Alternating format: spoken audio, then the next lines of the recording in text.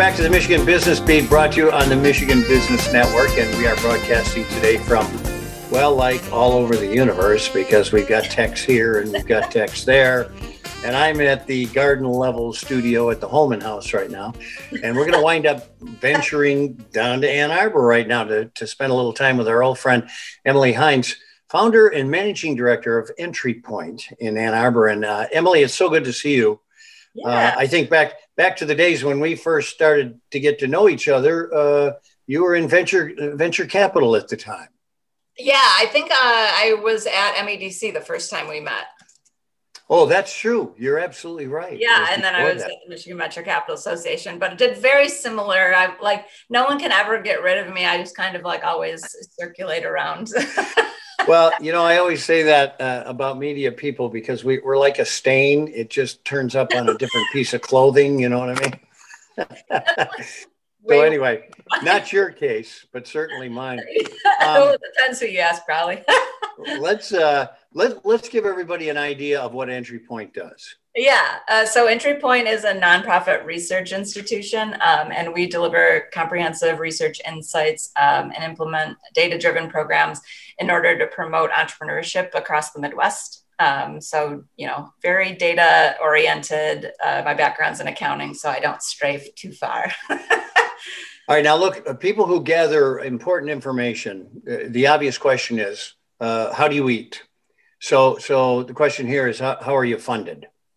Oh, yeah. So we partner with economic development organizations and foundations across the Midwest to do our research. And so it's largely paid for either through grants or through funds from economic development organizations. Well, what we're going to talk about today is extremely timely because we just came out with our Future Business Index, and a lot of what you asked for the Washtenaw County area was a lot of what we asked for the statewide. Yeah, definitely. So let's talk a little bit about that. Pretty good size sampling, by the way, 500 small businesses. Mm-hmm. That's a major sampling for a small area. Yeah, we usually try to get about 10% of the business population because it'll usually give you a pretty good overview of really what's happening in a community. Well, so let's talk a little bit about what you asked, because this is very COVID related, and how did our community do with that, right?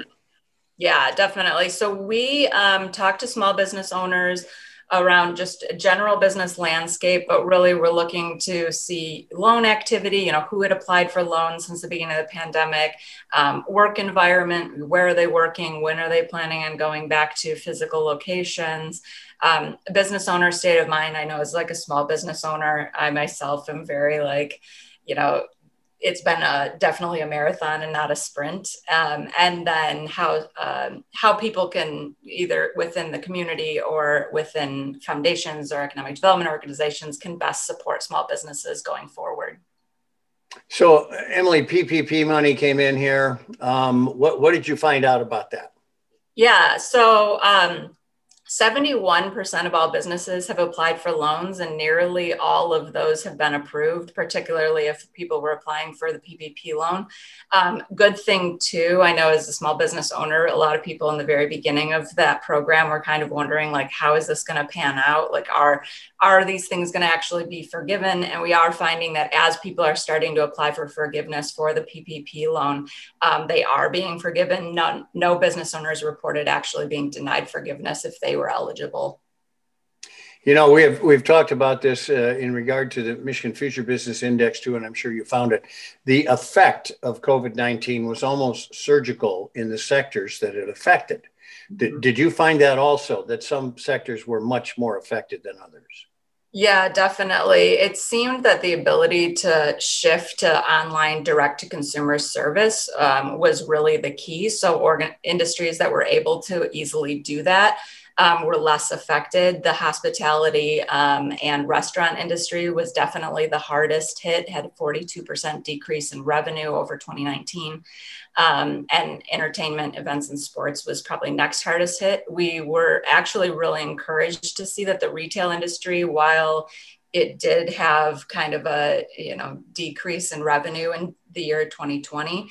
Had a great holiday season. I think a lot of these shop local initiatives and residents really trying to focus on not shopping on Amazon and shopping with local small businesses helped. They actually earned more revenue during the 2020 holiday season than they did in the 2019 holiday season. So that was really nice to see. So final questions. And by the way, it's still hard to walk across the street without getting hit by a Prime delivery truck. So they had a pretty good season too.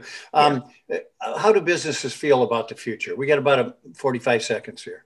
So I think a lot of clarity has come around, seeing that the pandemic is hopefully the end is in sight. And so with that certainty is coming a lot of, most businesses are feeling like they'll still be in business by the end of June and that they'll be able to make it through the pandemic. So that's a really, really promising. Yeah, we've found that too. I think our numbers matched up pretty darn closely. Emily Hines, founder and managing director of Entry Point in Ann Arbor. Thanks for sharing your information. Thanks for spending time with us. It's always good to see you. Yeah, thanks for having me on. All right. You're watching the Michigan Business Beat on the Michigan Business Network. I'm Chris Holman. Stick around. There's a lot ahead.